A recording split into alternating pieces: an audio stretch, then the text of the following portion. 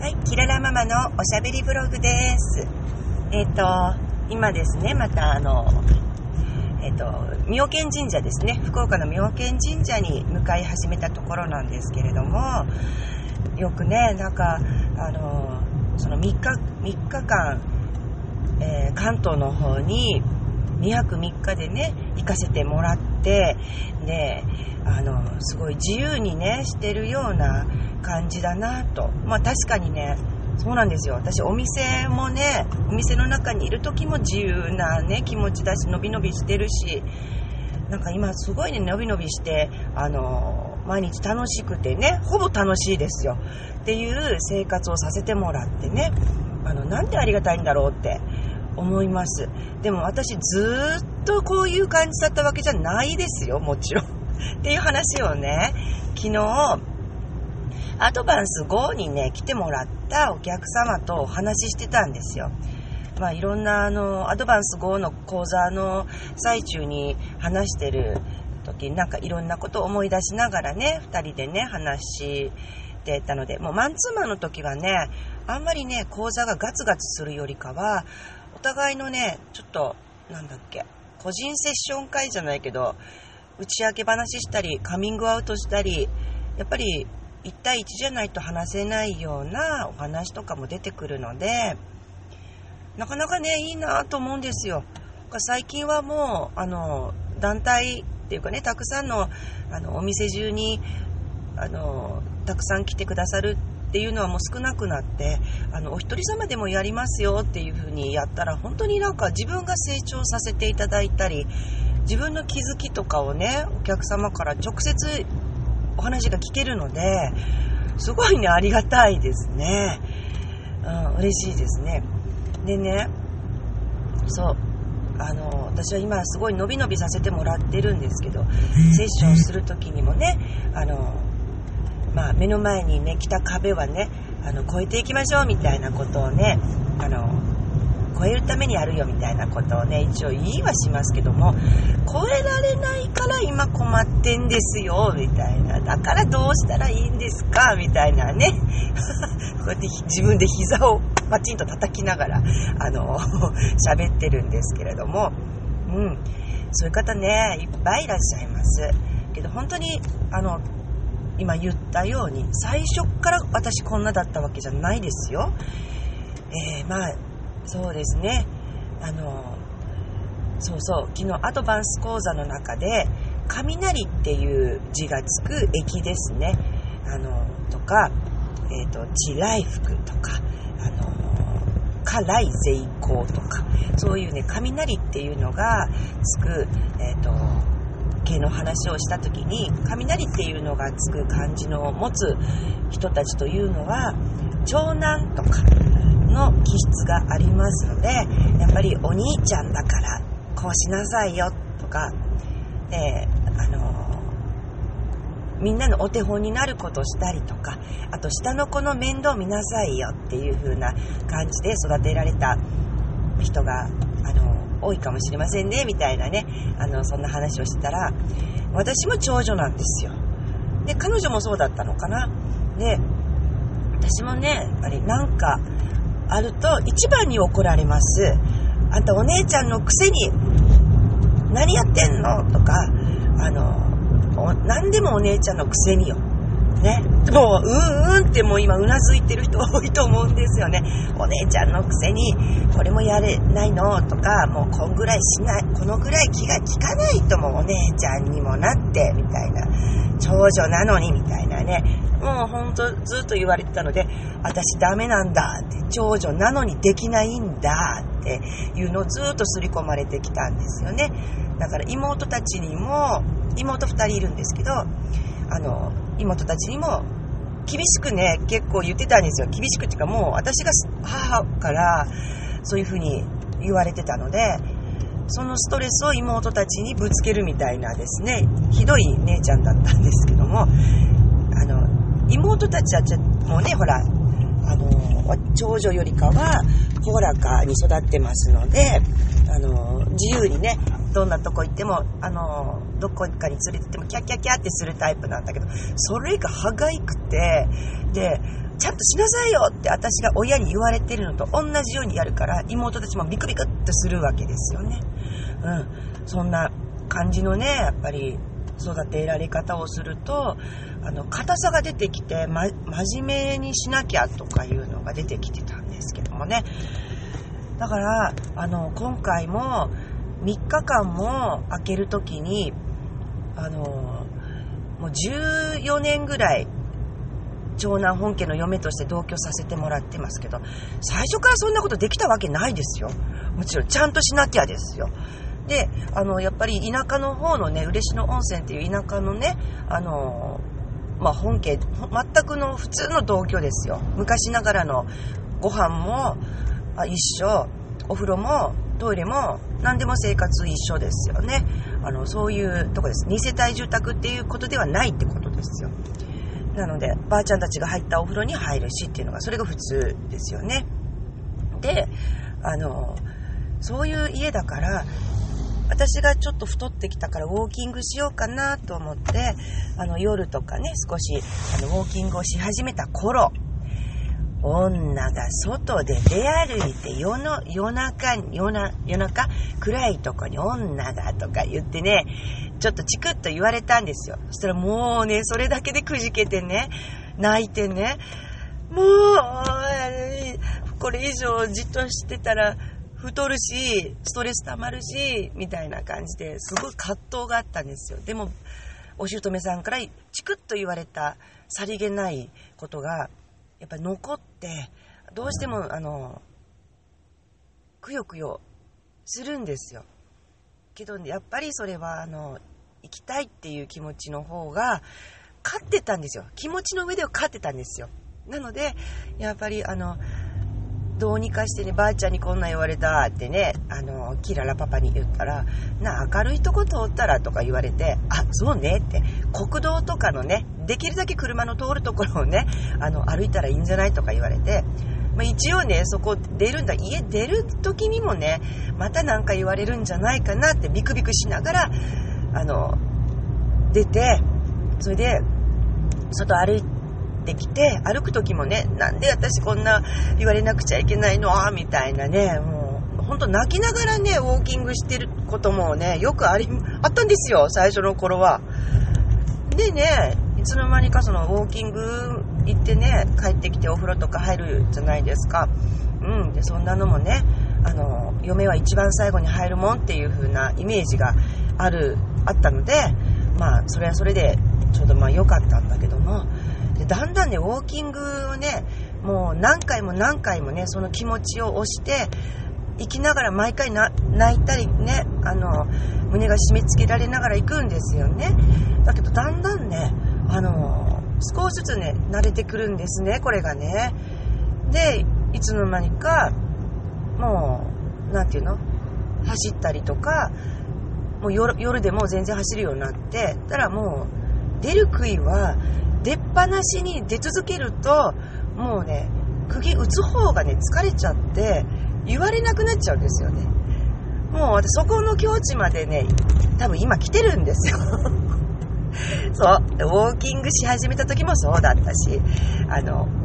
お店をね、キララカフェの前衛のイデアっていうバーの中で、お昼の時間だけ、オープンさせてもらって、そのお弁当屋さんとかランチ屋さんとかを始めさせてもらったことがあったんです。でそこお店をオープンした時にもじいちゃんばあちゃんがね、もう慌ててすっ飛んできて、あんた何すんのここでって、お金はどうすんのって、借金があるんじゃないのとかね、とにかくもう心配してね、2人で飛んできてくれたんですよ。でもその時事情を話して、いやここはただ私はこの時間だけ貸してもらってるだけで、何もお金を、ね、家賃を払って、家賃はちょっとですけどもね、そんな昼間貸してもらってる程度のお礼程度のしか払わなくていいしね、別に借金をして始めたわけじゃないからって言ってたんですよ。そうだから結局そのお姑さんたちにお店をしますっていう言い方を何もしなくって、仕事がね決まった的な程度のことしか言わなかったので、嬉野っていう小さい田舎町だからね、すぐ噂は広まっちゃって、あんたんとこのお嫁さんなんか店を始めたらしいねみたいな噂を聞いて、いやいや聞いてないよってことで慌ててきたっていう感じだったんですよ。でまあそれはそれで、またうちの嫁さんまたなんかとんでもないことやらかしたなときっと思われたんだろうなと思いますけども、まあそういうこともありで、お料理の仕事してるうちにね、ご飯がね、もうほぼ素人で始めてますから、チャーハン&たこ焼きとかなんかね、もうとんでもない炭水化物&炭水化物みたいな変なのとか全然出してたんですよね、その時は。でやっぱお客さんからクレームが来たりとかいろいろあって、で縁があって百姓屋敷わらっていう岡山のね重ね煮料理を教えてくださる先生のことを知って、そこに勉強に行きたいってとっても思ったことがあって、縁があってね、そこにね行くことに一応ね決めたんですよね。それは1泊2日でしたけども、だけど本家長男の嫁がまだ子供が小学生の時でしたから、それをほっぽり出して1泊2日でね、そんな自分のために使うお金ですよ。そんなの使っちゃいけないし、泊まりで行くのも申し訳ないしっていうね、なんか自分が思っていた嬉野の田舎の長男の嫁っていうね、イメージがあったので、これは絶対ちょっと言いにくいなと思ってたんだけど、もういついをこれはでも行きたい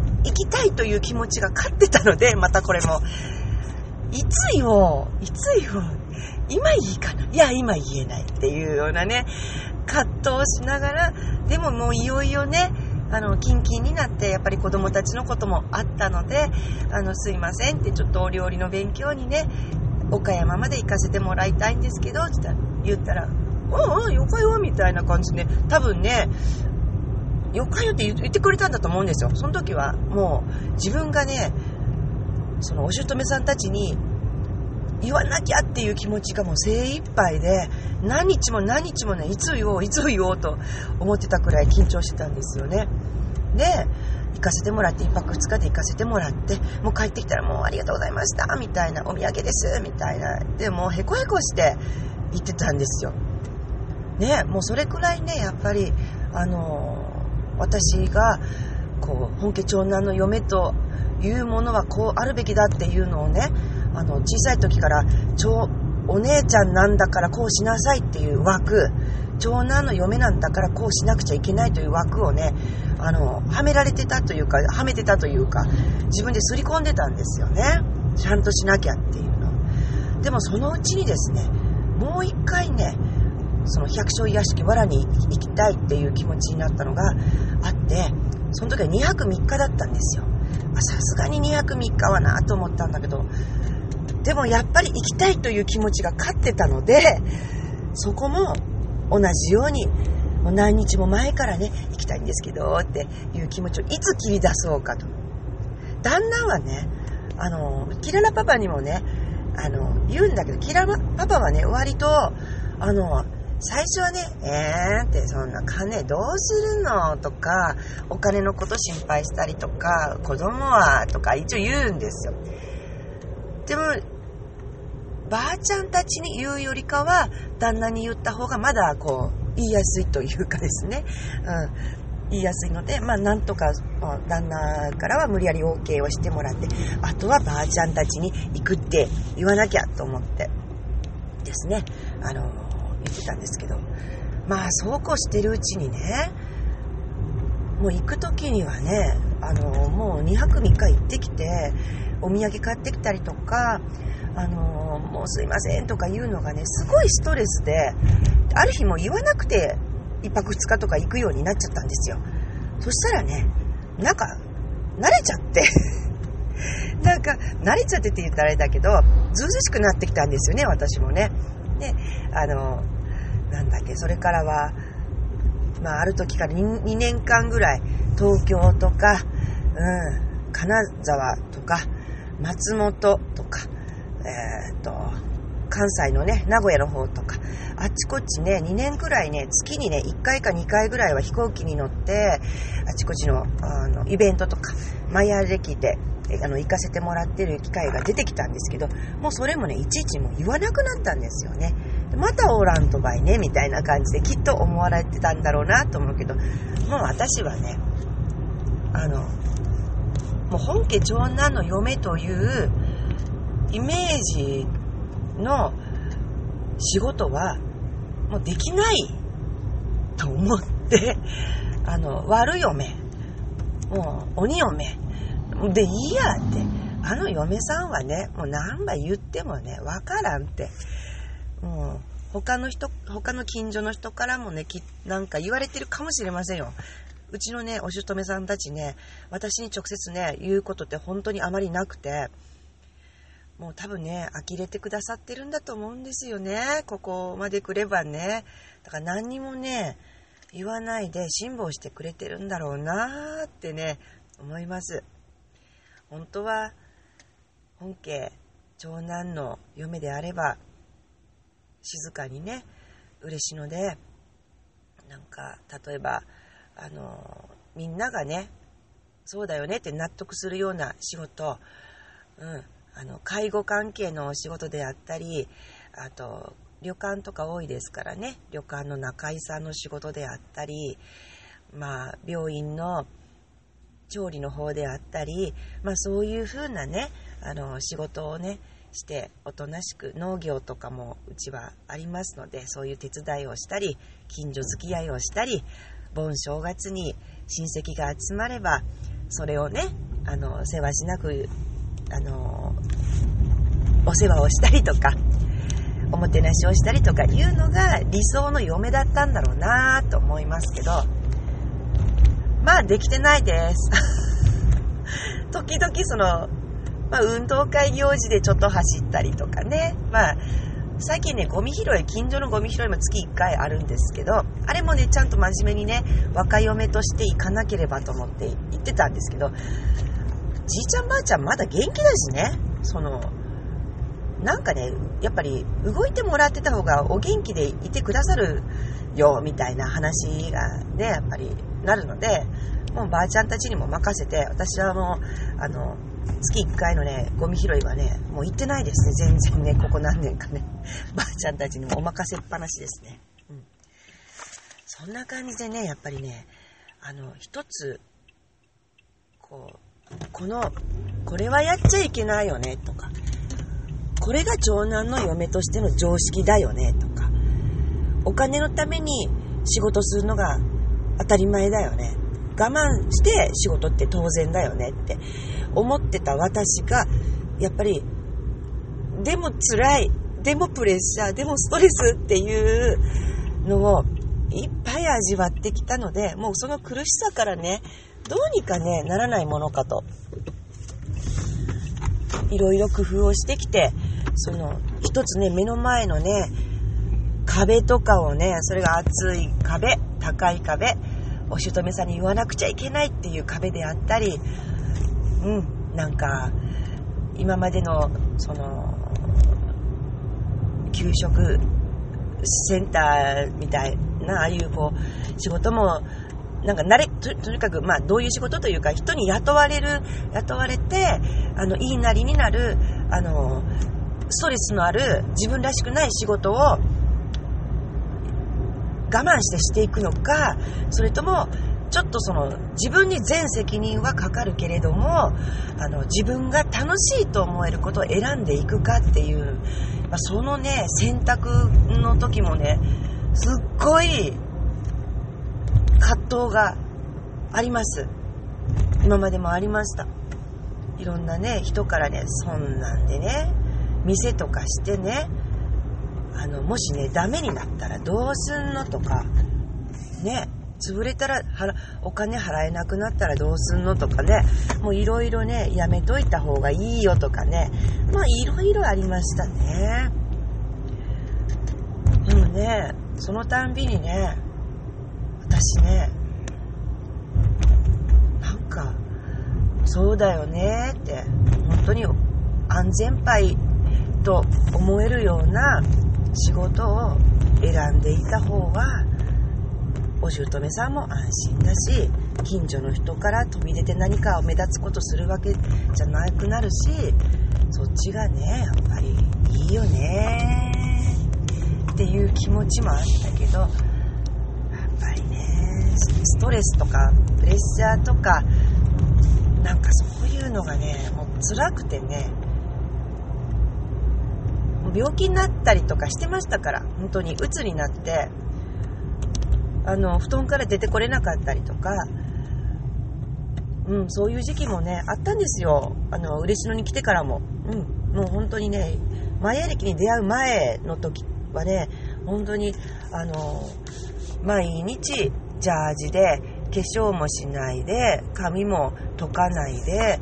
帽子かぶっていつもジョンと散歩して泣いてるみたいな生活をねしてる時期もあったんですよね。そんな時もあったけど、やっぱりマヤ暦に出会った頃から百姓屋敷わらの船越さんのとこに行くっていうね、その大きなねストレスがあったからこそもうこれ嫌だって思えたのかもしれませんね。だからね一つずつね目の前のね小さいじゃない大きな壁をね、私にとってすごい大きな壁だったんだけど、それをでも私はこっちの気持ちの方が勝ってるってね泣きながらでもね壁をね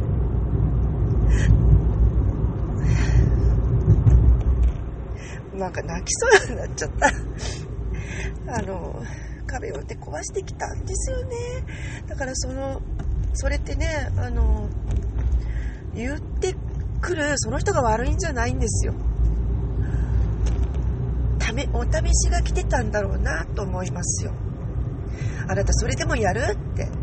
本当に次のねシフトをアップするにはねやっぱここのね壁を越えていかなくちゃいけないんだよっていうようなねことがねいっぱいあったんだなと思いますね。でもそういう人たちがねいたからこそでも私はやるっていうね強いねステップを踏めたんですよね、きっとね。私よく頑張ったなと思います。なんかなんだろう涙になっちゃったけど、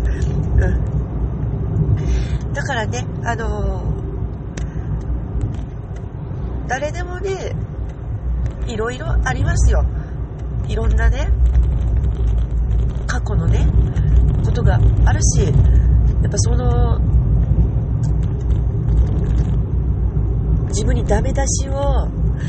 してくれてる人もすごい私にねご縁をくれてる人だしチャンスをくれてる人なんですよ。だと思います。さあこのね私を超えていけっていうようなね意地悪とかをね言ってくるんだと思いますよ。私の意地悪を超えていきなっていうようなねことを言われてたんだろうなと思います。いいね階段ね踏ませていただきましたいろんな方のありがとうございました。そんな感じでね皆さんもね素敵なねステップをねいろんな人のステップを踏み倒して次のステージに行っていただければと思います。11月1日です。111という数字はですね、あなたのその、気持ち宣言したことが展開がちゃんとキャッチして願いを叶えてくれるよっていうようなメッセージ性のある数字の日です。ぜひね今日という日これからという日を楽しんでください。はい、長くなりました。今日は24分も喋ってしまいました。キララママのおしゃべりブログでした。ありがとうございました。